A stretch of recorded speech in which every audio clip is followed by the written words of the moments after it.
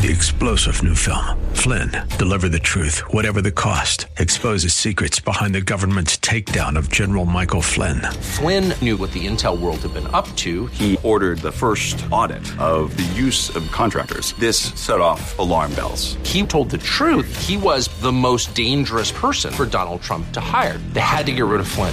Flynn, deliver the truth, whatever the cost. Available now. Watch it today. Go to salemnow.com. salemnow.com. This is the Word to Stand On for Life with Pastor Ron Arbaugh. Your word is sharper than any two-edged sword, and it cuts deep into my heart. The Word to Stand On for Life is a radio ministry of Calvary Chapel in San Antonio. A live call-in show here to help you answer your questions about the Bible and how to apply the Word to your daily life. For more information on Calvary Chapel, visit our website, calvarysa.com. Get your Bible questions ready and call in now to 210-340-9585. It's The Word to Stand On for Life with Pastor Ron Arbaugh.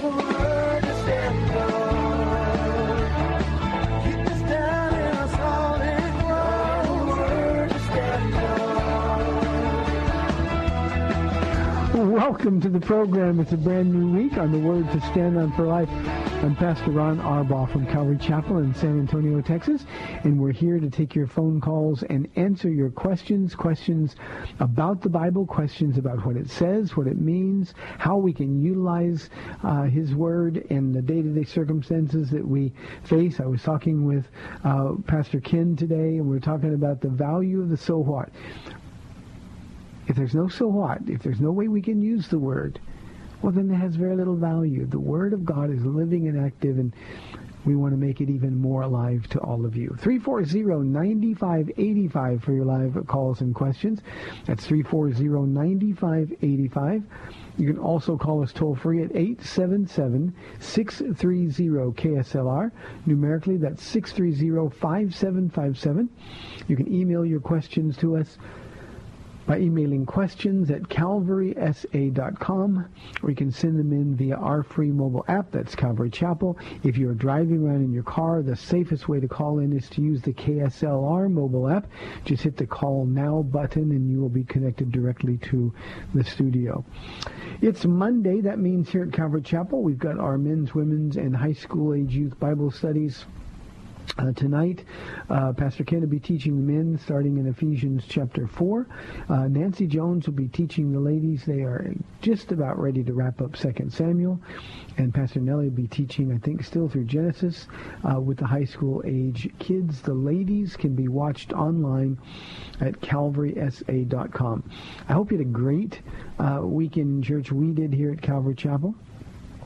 My weekend personally was a little different because on Friday I addressed our church about the health issues that I'm going through, and you know, I don't like the attention to be diverted from the Word. I don't like the attention certainly to be diverted from Jesus.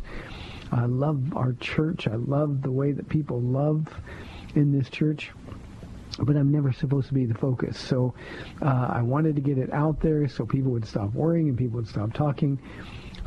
If anybody in this listening audience wants to hear what's going on, I covered it in as much detail as I could. Dr. Peter was also here with me Friday night to answer any questions. And you can go to calvarysa.com and watch the Calvary Chapel live stream feed from that particular night. I guess I talked about 30 minutes before I went into a Bible study, maybe 25 minutes before we went into Bible study. There were a surprising number of questions. I just want to be transparent, let everybody know what's going on. I'm going to be okay. At least I'm pretty sure I'm going to be okay. And what I want to keep doing is serving the Lord. So if you're interested, there is the information, and it's out there. I would have told you on Friday, but I wanted our church to find out these things first. So appreciate your prayers. Paula would appreciate your prayers. And I'll leave it at that.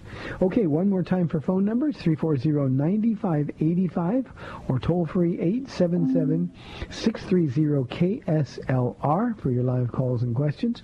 I'm just told I talked for over 35 minutes. See, we pastors, we talk too much. That's to be sure. Here is my first question. It comes from AA. Pastor, on in Acts chapter 20, Paul bids the elders at Ephesus goodbye for the last time. He extols them to be on the lookout for wolves in sheep's clothing. Would it be your opinion that the Roman Catholic Church, I didn't read this one before, AA, you're going to get me in trouble again. Would it be your opinion that the Roman Catholic Church with their priestly robes, and in parentheses, AA wrote, sheep's clothing, can be defined as a wolf in the same list of wolf cults like Mormonism, Jehovah's Witnesses, Church of Scientology, etc., AA? AA, a couple of things. First, this passage of Scripture has always been one of the more emotional passages to me. We see Paul, after a lifetime of service, after a lifetime of investing himself, pouring himself out on the people. There was a special connection with the church at Ephesus. Indeed, he was in Ephesus for 3 years, nearly twice as long as he was at any other church. He was in Corinth for about 18 months. So it was just one of those connections emotionally and spiritually. And Ephesus was a thriving church. And he meets the elders on his way back to Jerusalem. He's been told everywhere he goes that trouble and prison and hardship and even death awaits him if he goes. And one of the things that the Ephesian elders tried to do was talk him out of going. It's one of the episodes that proves why Paul is such a heroic figure to me. Every opportunity to take the easy way out was provided for him. But basically he said to him, look, you're breaking my heart.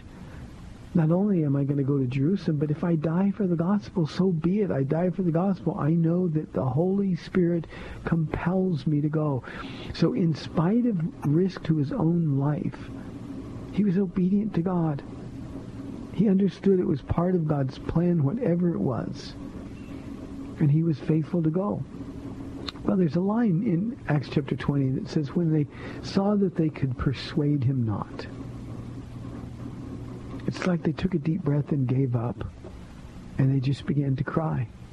What an emotional scene, most of all sad because they would never see him again, and they knew it.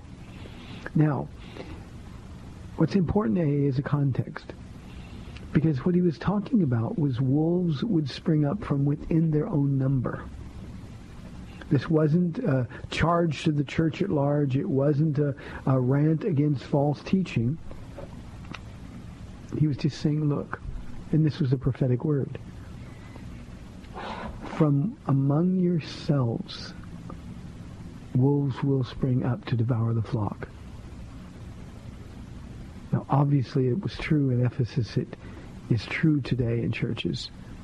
Men and sometimes women elevate themselves into a position where they can damage the flock of God.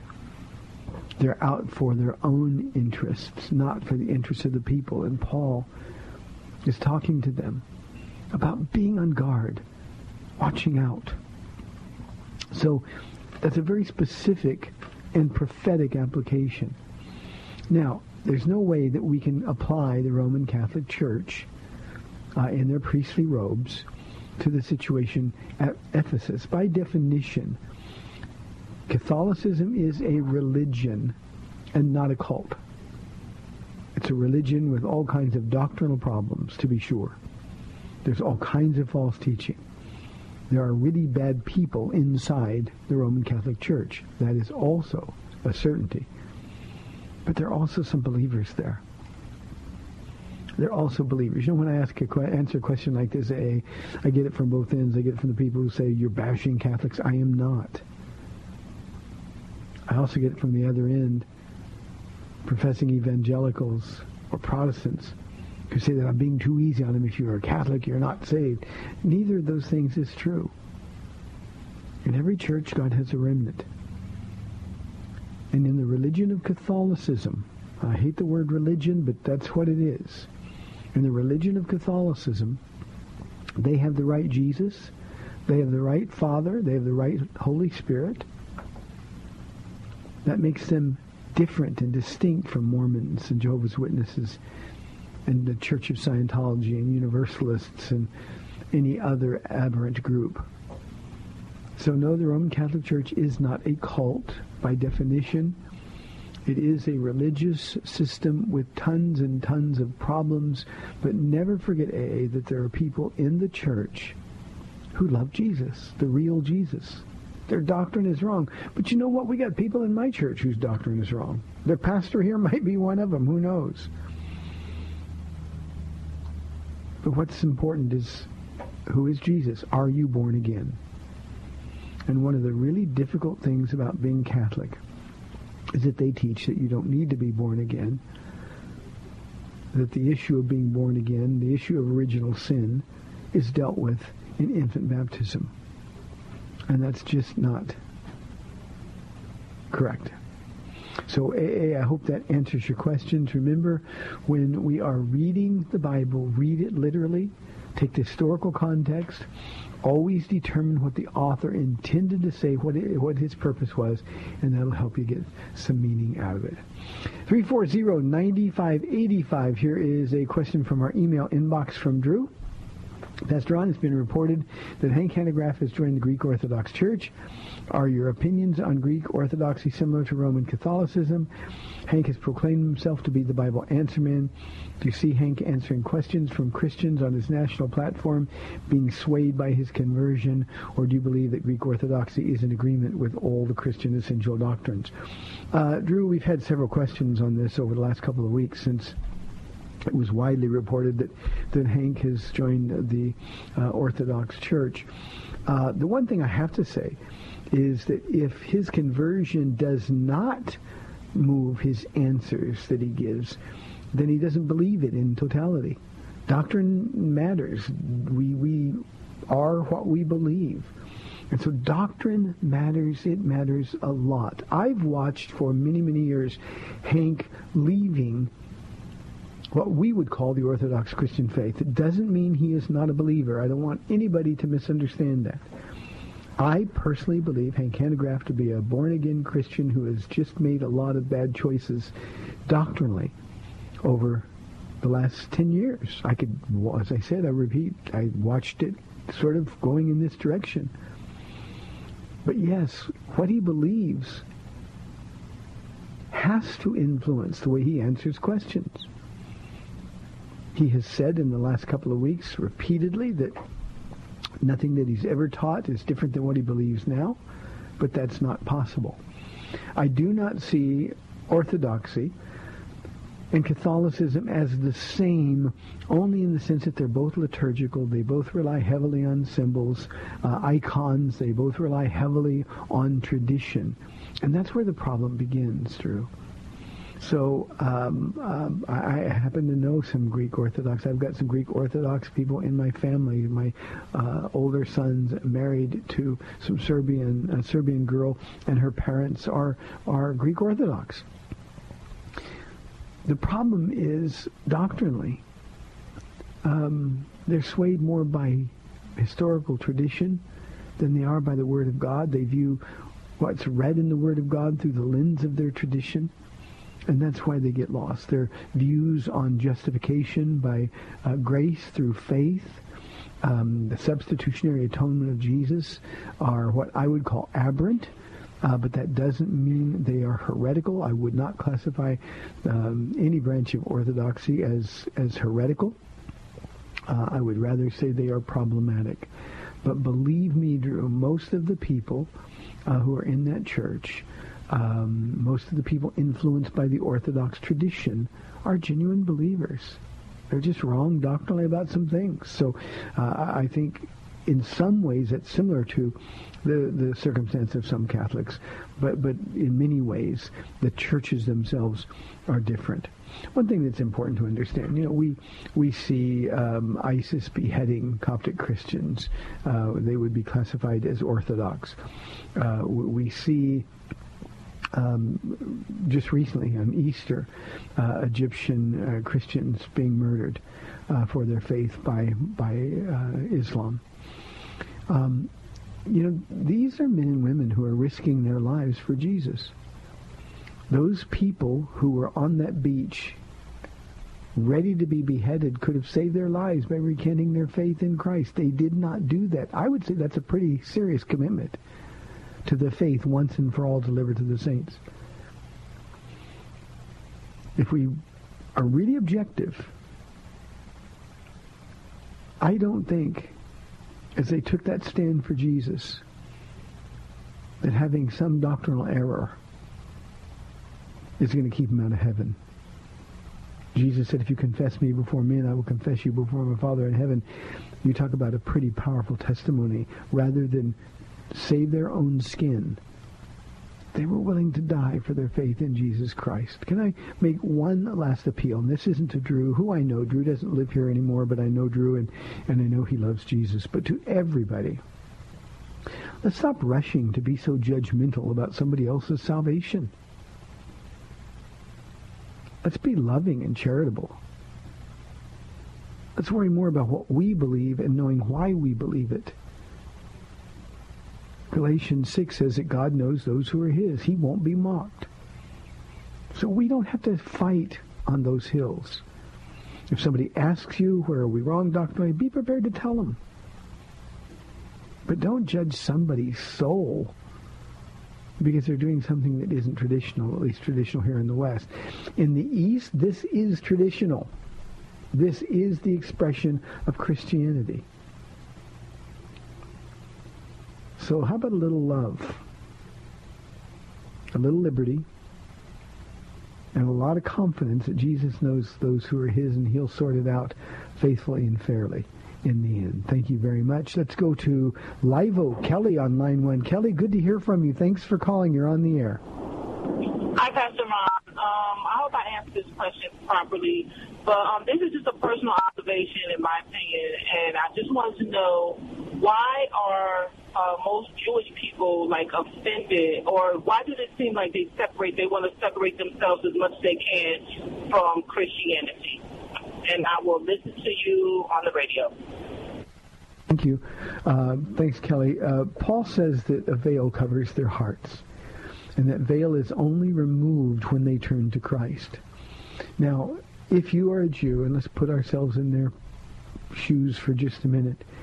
If you are a Jew, and you're understanding, you've been taught your whole life that you are God's chosen people, and then a Christian comes up to you and says, no, you're not chosen, you need to accept Jesus Christ, when they've been taught from the very beginning of their lives that being Jewish is what connects them to God. Now, obviously, Kelly, Jews have a lot of problems with Jesus fulfilling the Messianic prophecies. Now, we open the Bible. We've turned to Christ, the veil's removed.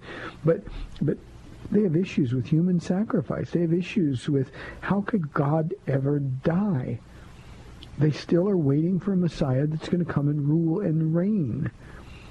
And their lack of understanding, Kelly, is no different than many professing Christians' lack of understanding of the suffering servant passages. We have a different perspective, but they simply don't look at the suffering servant passages. Their rabbis don't teach the suffering servant passages that would indicate that the Messiah must first die.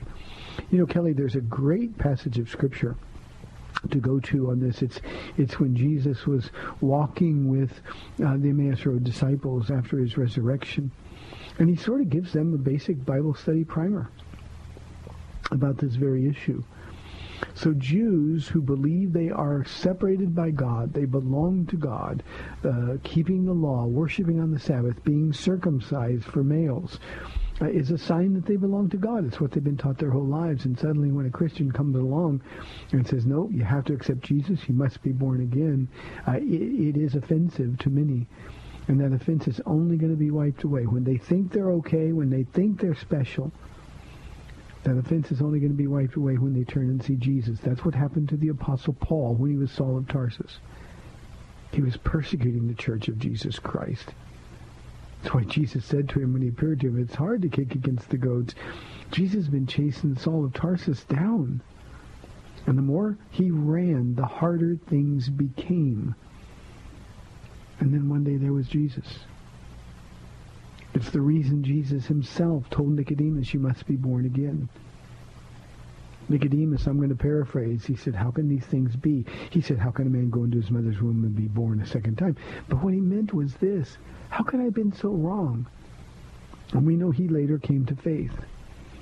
So keep sharing Jesus. Keep sharing your Messiah and hope that he will become, and pray that he will become their Messiah as well. Jesus came to save us, not from the world that we live in. He came to save us from sin. And we have to understand that and accept that, Kelly, before we can understand the glory of what has been done. Suffering servant passages are sort of the stumbling block, and yet Jesus even told us that would be the case. So, Kelly, thanks very, very much for your call. I appreciate it. And we miss you. God bless you. 340-9585 for your live calls and questions. Here is a question from Anonymous. I'll edit this just a little bit. Good afternoon, Pastor Ron. Let me first thank you for being such a blessing through your radio program and Bible teachings. Thank you. I have a situation that I would like your thoughts on. I work at a place more than 9 years now. I've never gotten any promotions. I'm not trying to be proud. I am the most educated, most experienced and hardworking person, and I really care about the agency. I've applied for several positions that have come up, and every time I get denied with no valid reasons. Of late, I've been asked not to apply for such positions. I've done some great work here at this place. There are folks who get intimidated with me in my work and have said things to harm me. I'm looking at other opportunities, but nothing has come up yet. It's very frustrating. It is not fair. How would you advise me to respond as a Christian? Is there a need for me to fight for fairness, or should I just let the Lord handle it? I can't afford to not have a job, but coming to work every day has been too stressful.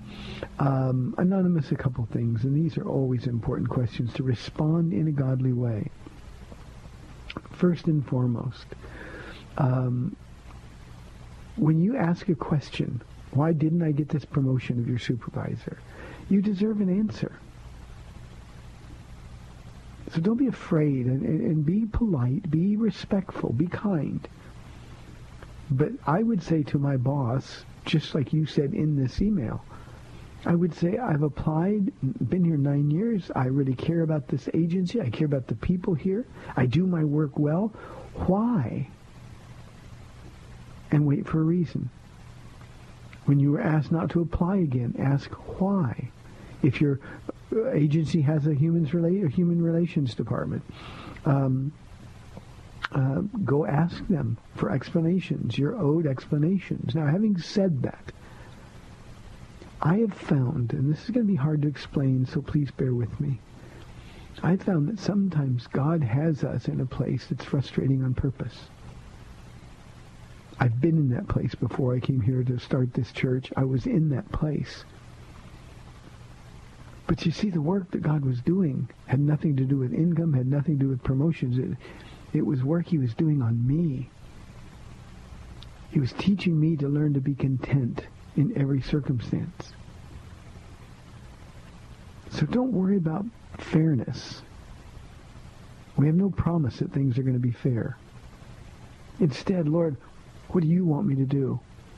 And Anonymous, what I would, if you were here in our church and asked me this question face to face, I'd say just be sure that the next move you make is the one Jesus wants you to make. Stay where you are, working with all of your heart as unto the Lord, regardless of how unfairly you're being treated. Be the best employee there.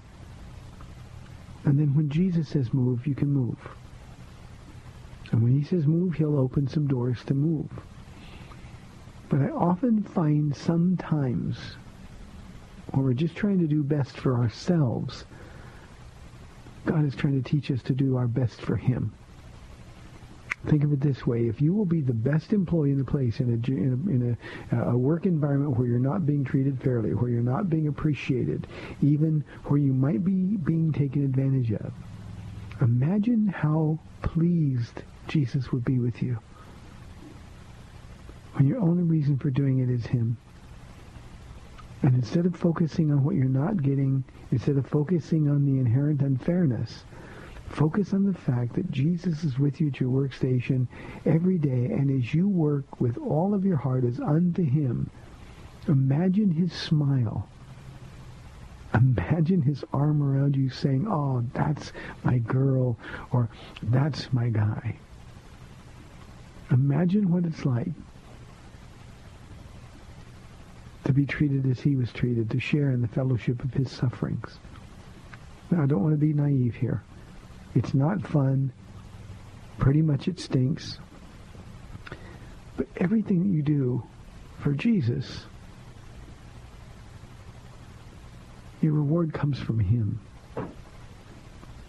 Who knows, maybe there's somebody there who needs to get saved. And maybe the way you deal with this adversity is what God will use to trigger their heart. It's okay with a grateful heart to let your requests be known to God. God, I want a promotion, or I want a new job, but I'll do the best I can where I am until you move me. And watch and see how the Lord uses you. And the greatest thing will be the change that occurs in your heart. Now, everything I've said is counterintuitive to our instincts. But that's why we have to die. Why we needed to be born again. Anonymous, thanks for the question. I appreciate you tuning in. 340-9585. You can hear the music. We got 30 minutes left. I'll be back on the other side of the break. We'll see you in 2 minutes.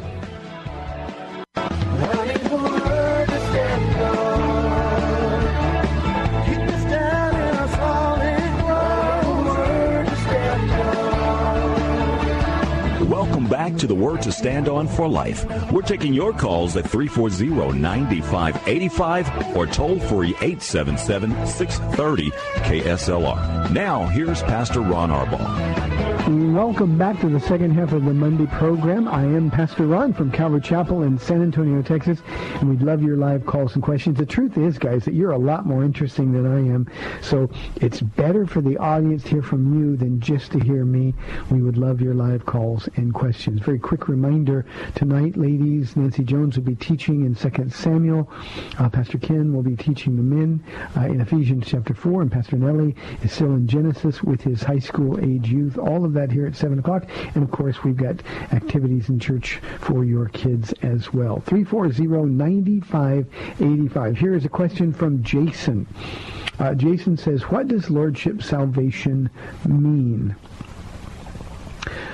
Oh, tough question because there's no simple answer. Lordship salvation was really, at least in our generation, Jason, sort of the hobby horse of John MacArthur. He wrote a book probably now 20 years ago, 20 years ago, called The Gospel According to Jesus.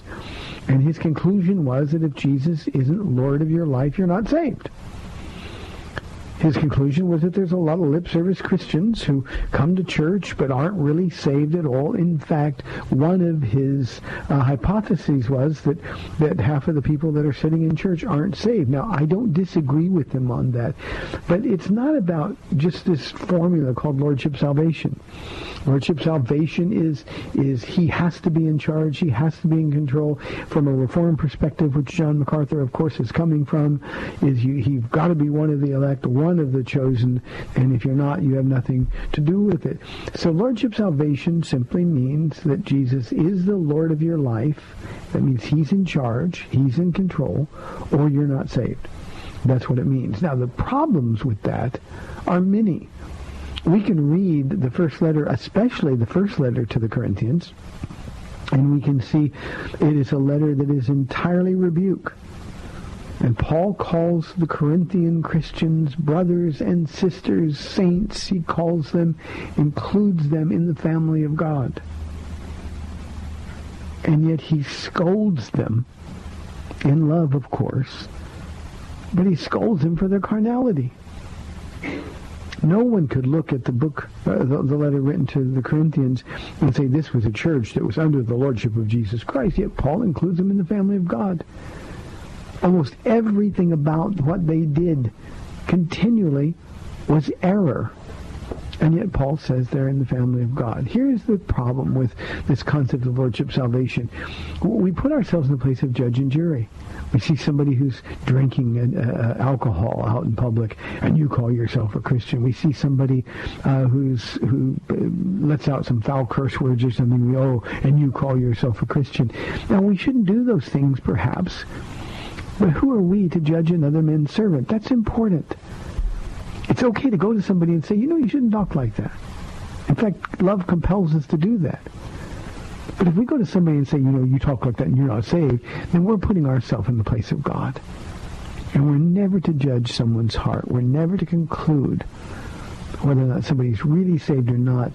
What we do, and I think this is an important consideration, Jason, I think what we do is we conclude that we're going to treat them according to the way they're living, not according to what they're saying.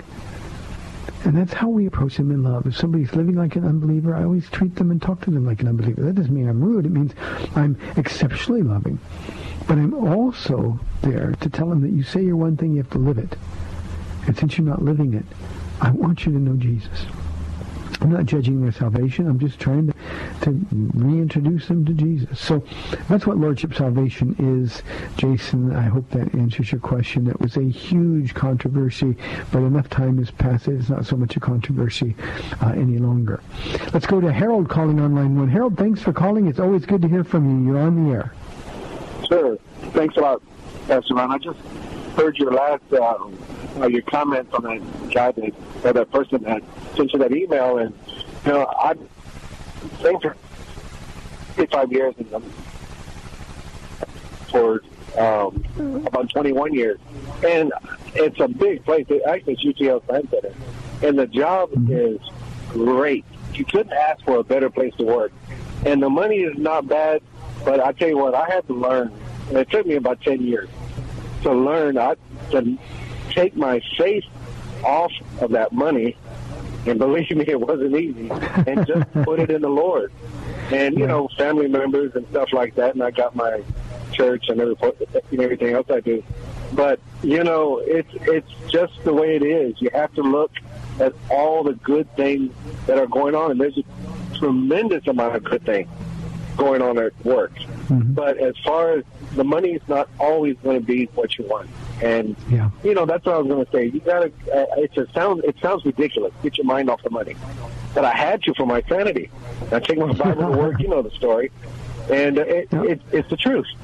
But anyway, I'll let you go because I'm fixing to get over a bridge here and I might lose you. Okay, Harold, thank you very much. What an encouraging call. You see, when I say something, people say, oh, what does he know about it? Now, I was in the world and I had those situations.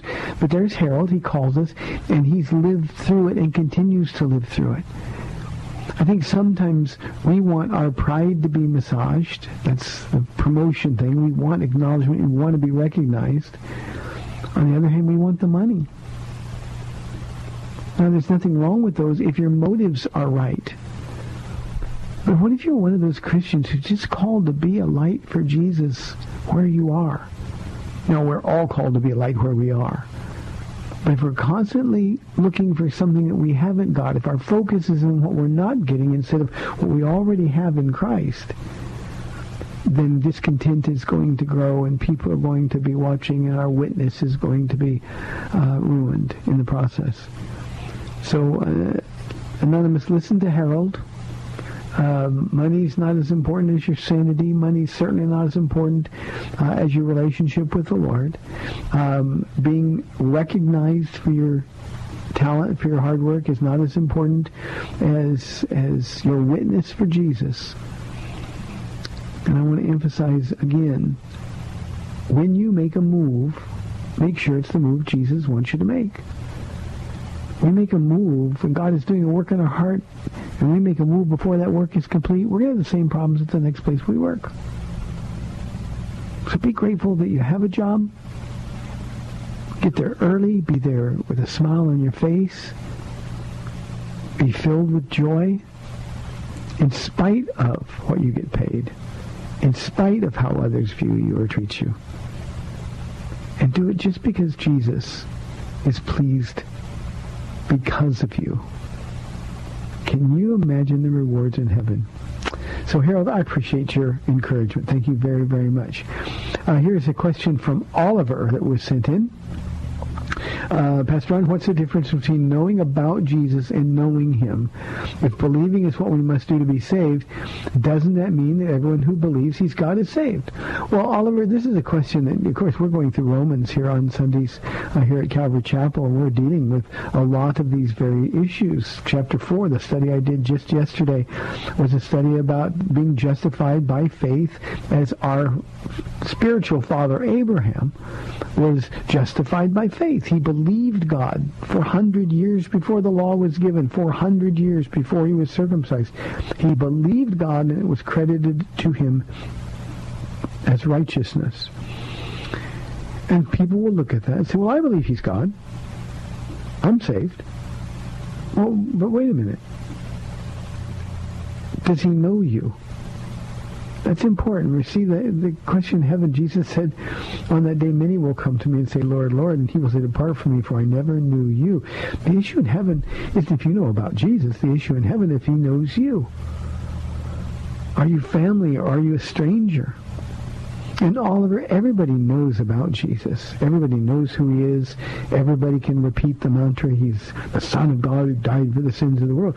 But if there hasn't been a transaction that's occurred in your heart, then you're not known by him. Once he writes your name in the Lamb's Book of Life, you're his, and he knows everything about you. But if all you do is give intellectual assent to the person of Jesus, how can that possibly save you? And this is an important issue because you have to know him and be known by him, knowing about him. Even the demons believed, Jesus said. His enemies knew who he was. Judas, of course, knew who he was. But you have to know him. You have to let him take over your life. You see, salvation is a transaction, a business deal. Jesus gives you his perfection. He asks you to give him your filth. Once that deal is made, Jesus comes and lives in your heart. And when Jesus lives in your heart, believe me, you change. The person who knows about him doesn't really change. I hope that makes the point, Oliver. Thank you very, very much. Let's go to Dee calling on line 2. Dee, thanks for holding. You're on the air. Yeah, Pastor Ron? Hi, Dee. Hi, Pastor Ron. I'm hoping you can help me. This has been on my mind for like the last 2 weeks. I want to know how to pray and to get closer to God. I read about how Enoch walked with God, and I keep wondering, how did he do that? How did he walk with God? And I read my Bible every day, and I know I'm close, but it seems like I'm still missing something. So I started looking. I have a library at home, and I started looking for a particular book, and then I ran across the Prayer of Jabez, and I started reading it. But then I'm wondering, what do you think about the Prayer of Jabez? Because some of it seems like it's prosperity, but I'm not sure. Some of it seems like it's really helpful, but I'm not sure how to take this book. So if you can just give me an idea, is this legitimate, or should I look elsewhere? And I will take your answer on the radio. I can do that. Thank you. Bye-bye. Thank you, Dee. God bless you. And I appreciate so much your heart for wanting to get closer to him and walk with God. It's what he died to do. Dee, it's what he died to do. He called you by name just so he could walk in the cool of the garden with you. Now, first, let me deal with the Prayer of Jabez. Just throw it away. It's nonsense. It is prosperity. Name it and claim it junk. There are no formulas, period. You walk with Jesus in relationship. Now, Enoch is a wonderful example. It's always been one of my favorites because I'm a man, you've heard me many times say, I walk with the Lord every day. And that's what Enoch did. But for Enoch to walk with God, he had to turn his back on the world. And remember the time that he lived. This was just before the flood. And Enoch, the whole world, according to Genesis, was given over completely to evil. Every thought of man's heart was only evil all the time. That's the way the world was leading up to the flood. That's why judgment had to come. And Enoch, at 65 years of age, was sent a message by God. Enoch's message was simply, you're going to have a son, you're going to name him Methuselah. Methuselah literally is a message of judgment. It means javelin thrower, dart thrower. And Enoch would have understood that that was God casting judgment on a world that was evil. And at 65 years of age, that sounds old to us, but it was just a kid back then. At 65 years of age, Enoch would look all around him and see the wickedness. And he would realize that's what God was condemning. At that moment, he had a choice to make, Dee. And the choice was to walk with God or walk with the world. He couldn't do both. And Enoch walked with God. And I'm sure there were family members, and I'm sure there were others, and they had some sort of relationship still. But Enoch's heart was with the Lord. And he turned his back on everything and everyone. And God was so pleased that one day he just decided to take Enoch to a different place. They'd walk in heaven. The Bible says, and Enoch was no more. And Methuselah, of course, was the oldest man who ever lived, demonstrating God's patience with sin. But in the year Methuselah died, that's when the flood came. 120 years before, God called Noah. Start building an ark. Judgment is coming. All of that to say this, Dee, if you want to get closer to Jesus, you got to walk with him. And I don't mean physically walk, although that really is wonderful, and for me it's everything. But it means you got to be with him. You got to be with him. Let me recommend a couple of books. There's a book by Brother Lawrence called Practicing the Presence of God. He's an old figure out of church history, an old Puritan figure, and that's a book that is valuable. Another one is A.W. Tozer, The Pursuit of God. Those are paperbacks. They're not expensive. They're available, I think, online. So you can get them anywhere. There's another book that's much more difficult to read, much more scholarly, but it's F.F. Bruce's book, The Heart of the Apostle Set Free. It's the Apostle Paul's life story. And what you watch there, what you see develop, is a relationship so close, so intimate with God. I read it, and I was instantly jealous of that relationship. And I purposed in my heart, Dee, 26 years ago, that I was going to walk more closely with Jesus than ever before, no matter what happened. And every day, I offer my day to him. Everywhere I go, I invite him to come with me. I talk to him. People think I'm talking to myself. I talk to him about little things. I talk to him about big things. But the point is, I'm never unaware of his presence. Now, I'm like every other human. Sometimes I'm getting in a situation I forget. I get stressed out, or I get upset about something.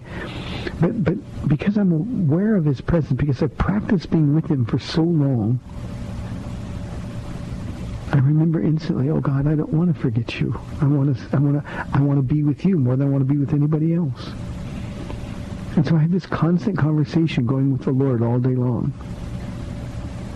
And Paula and I together, where we go, Jesus is right in the middle. So that's the idea. It's relationship. And when you mix it up with books like The Prayer of Jabez or other prosperity junk, what you end up with is, God, I want to be close to you, so you'll do this for me. So enlarge my tents. And that's the worst possible motive. Walking with Jesus requires a grateful heart. A heart focused on what he's already done, not on what you want him to do. So, Dee, God bless you. Your heart is so pleasing to the Lord. You want to get closer to him. Those are good places to start. The Pursuit of God by A.W. Tozer. It's a Christian classic. Practicing the Presence, Brother Lawrence. And then The Heart of the Apostle Set Free by F.F. That's like Frank Bruce. I can't recommend those books highly enough. So God bless you. Thank you for that, and the Lord is pleased with your heart. 340-9585 for your live calls and questions. Dee, I'm going to be praying for you, because this is a prayer that God will answer. The man or the woman who says, I want to get closer, I want more. I'm really working hard not to preach here, Dee, so bear with me. But, you know, Moses is a great example. after Moses had walked with God, after he'd seen the miracles, the power of God, after he demonstrated God's heart for the people of Israel, even after their miserable failure with the golden calf, Moses, with the greatest boldness maybe ever, said to God, now show me your glory. I've seen miracles. I talk to you as a man talks to a friend face to face. When you speak, I speak for you. But you know what Moses was really saying? I want more. I want more. Show me your glory. And God chuckled at him and said, you can't see my glory and live. But remember what he did, Dee? He put him in the cleft of a rock. Get as far back as you can. I'll let the backside of my glory pass by. And that changed the rest of Moses' life. Because he knew him even better. I know I said I was done earlier, Dee, but I couldn't help that. 340-9585. Here's a question from Cheryl. Pastor Ron, can you share your testimony? What do you think of the value of testimonies in church? It seems like more time in church should be given to testimonies. Cheryl, I can't take the time to share my testimony. You go to calvarysa.com. My testimony is there, both the testimony that brought me to Christ, Paula's 13 years of praying for me, and then the testimony of what God had done here at Calvary Chapel up until that time. And I think it's a pretty compelling story. And I think there's great value of testimonies, but not in church. Church is a place we come to be equipped to do the work of ministry. Church is a place where we teach the Bible, where we equip Christians to face the world that we live in. And that's why it can't be more time given in church. I know they make us feel good. It's like reading missionary biographies. I love them. But you know what somebody else did and how faithful somebody else was doesn't help me practically. It helps me emotionally, but it doesn't help me practically. So I don't think testimonies in church are the point. Now, I get asked to speak a lot at other places, and there are a few times when somebody will say, Pastor, I want you to share your testimony. And I always tell them, have people that are ready to pray with people, because when I share my testimony, people always get saved. So there's a time and a place. But it can't be the center part. Go to calvarysa.com, Cheryl, and you can hear mine if you would like to. Let's go to Mary holding on line 1. We're inside 4 minutes. Mary, thanks for calling. You're on the air. How are you, Pastor Ron? I'm doing well, thank you. Good. I have a question, and I'll try to make it short. I have a daughter, a grown daughter, and we're very, very close. Very close. She's always been very sweet to me. But now her stepdaughter has had a baby, and that particular daughter was very mean and ugly to her. But long story short, my daughter has just kind of dropped me by the wayside. I don't get a phone call. I don't get anything from them anymore. And I'm wondering, I know we are supposed to let go of our kids, but my question is, how do I handle with my grieving? Because I feel like I lost a daughter and a best friend. And we're both Christian women, but I'm just not sure how to handle that. Yeah, Mary, was the separation sort of insisted on by her husband? No, she just dropped me like a hot potato. No. Okay. No, that's what I'm not understanding, because she and this stepdaughter hated each other, so I'm not understanding. I don't hear from her anymore. And she pretty much told me she's too busy for me. So. Yeah. Oh, I'm so sorry for the pain. That's a hard one. It's very hard. It is. Yeah. Mary, we're inside a couple of minutes, so let me help you as much as I can. You're probably not going to find my answer all that comforting, but the one thing that you can never stop doing is praying for her. Stop praying for your grief. Let Jesus comfort you in your grief. You have lost a child for all practical purposes, and that's a painful thing. It is okay to grieve. It is not okay to be consumed in your grief. And it's sometimes in that grief we can turn that into the most fervent fervent, passionate prayer for someone. Lord, she's my daughter, but she's your daughter. You love her more than I do. You realize what she's done has caused separation, not just between us, but between you and her as well. So God, draw her to you. And Mary, what's going to need to happen is she's going to be reconciled to God. She's going to have to deal with the reasons that she's comfortable with the separation, or the reasons that she says she's too busy for you. And only God can touch her heart. So the best way I can communicate to you to cope with this is simply every time the pain comes, on your face, pray for her. Take a walk and beg the Lord for her to come back fully to Him so that you too can be reconciled for the glory of God. Don't give up. Keep on praying. Always be available in whatever ways you have, texting, emailing, Facebook, whatever it is. Let her know that you're always available. You miss her. You love her. Don't try to broach the subject of why. Just let her know that you're always going to be there because you love her. And I'll be praying, Mary, for you and for your daughter. Those are such painful things. Well, you can hear the music with the end of the program. We'll shed more time for Mary's question. Please pray for Mary and her daughter. Hey, you've been listening to The Word to Stand On for Life. I'm Pastor Ron Arbaugh from Calvary Chapel in San Antonio, Texas. Lord willing, I'll be back tomorrow at 4 o'clock to take your phone calls and answer your questions. God bless you. He loves you so much. Thanks for spending this time with Calvary Chapel's The Word to Stand On for Life with Pastor Ron Arbaugh.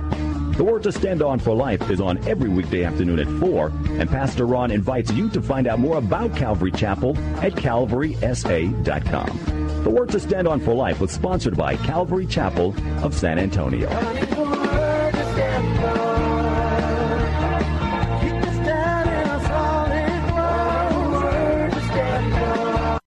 Three-star General Michael J. Flynn, head of the Pentagon Intelligence Agency, knew all the government's dirty secrets. He was one of the most respected generals in the military. Flynn knew what the intel world had been up to. He understood its funding. He ordered the first audit of the use of contractors. This set off alarm bells. The explosive new documentary, Flynn, Deliver the Truth, Whatever the Cost, uncovers the facts behind this scandal. Flynn told the truth. He was the most dangerous person for Donald Trump to hire. I find out the worst enemy that I'm going to face in my life is right here in America. They took my assessment and they wanted me to change it. And I was like, I'm not changing it. They had to get rid of Flynn. With in-depth interviews, archival footage, and never-before-seen personal records of the man behind the headlines. I just felt like I was drowning. Flynn, Deliver the Truth, Whatever the Cost. Available now. Watch it today. Go to salemnow.com. salemnow.com.